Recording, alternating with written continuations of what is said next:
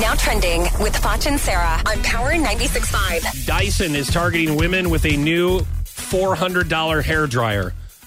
The company spent over $67 million developing the hairdryer for over 4 years. Over 100 engineers worked on the design. Dyson claims the hairdryer has an intelligent control system, quote, end quote, that makes sure it never damages hair. Is this groundbreaking? I don't know. Tell me. Worth every penny. Yeah? Yes, because all the stuff that we use is very damaging. You know, look at the length of my hair. Hey, I haven't cut my hair in like 10 years. It just breaks off. Are you serious? I'm not kidding. That's not like everybody's hair though, right? You just had my hair's dry, it's blonde, I do a lot to it. I wear a lot of hairspray, so it breaks off. Uh-huh.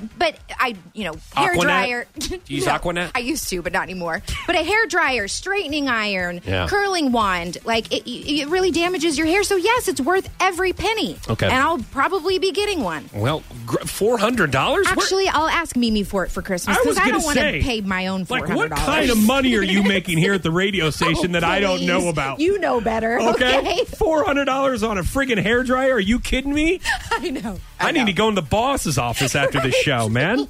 All right, some iPhone fans who started camping out on Tuesday to purchase the new i7 phones were mistaken for homeless people, and they were asked to move by police. iPhone 7 they're charging $150. I don't even know why we need to know that.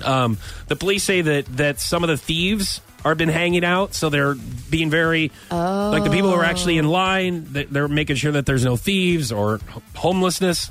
I don't. What's the problem? I don't. So the new iPhone 7 is in stores today. That's the basic. Some of that crap is just. I should have admitted that. I apologize. No, it's That's okay. My fault. It's okay. But so it's only $150 for to upgrade to the iPhone 7.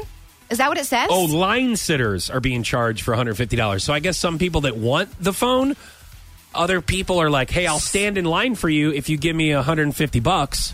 I am the second the show is over, I am doing that. Stand in line for $150? I don't have anything better to do. Yes. I can do it. There's other ways you can make a quick buck. I'm sure you can run into a bunch of people downtown Springfield that'll help you out with that.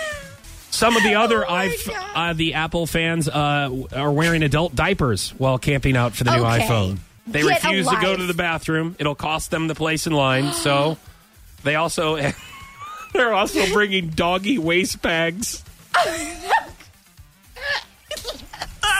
This is so disgusting.